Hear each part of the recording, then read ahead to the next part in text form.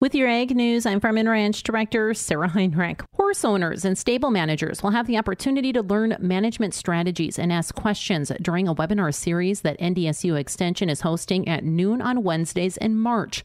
Topics will include an overview of genetic diseases in the quarter horse breed, weed and manure management in pastures, prevention and detection of communicable equine diseases, and emergency first aid until the veterinarian arrives.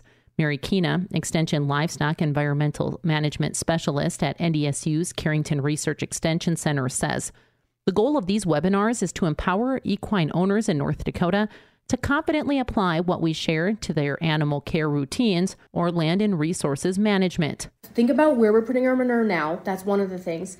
Something else to think about is how do we want to manage that, or what do we want to use that manure for?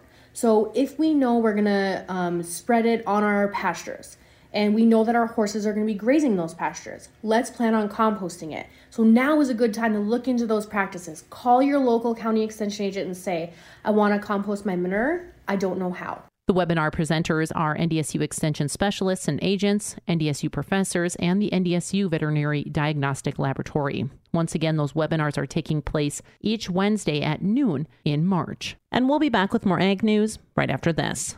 The Proceed Right Choice program, where every seed is a step towards your dream rewards. Buy your favorite high-yielding Proceed varieties and watch your rewards grow. With Proceed, you not only get top-notch seeds, but you also get a chance to earn incredible rewards towards Delta Vacations, firearms, Shields gift cards, and personal co-branded apparel with your farm name, a symbol of your success. Visit Proceed.net to learn more about the Right Choice program today. A new grant can equip Minnesota livestock producers to better protect their animals from various threats. Courtney Vandermay with the Minnesota Department of Agriculture says the Protecting Livestock Grant Program provides eligible producers resources to help prevent disease outbreaks and protect animals not covered by existing risk management programs. All livestock farmers are eligible, but there are a few priority species, priority livestock types. This includes poultry, ratites, and farm cervid, which would be deer and elk. Vandermay says a total of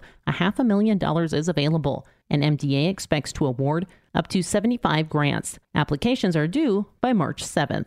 With your Ag News, I'm Farm and Ranch Director Sarah Heinrich for the Growing Harvest Ag Network.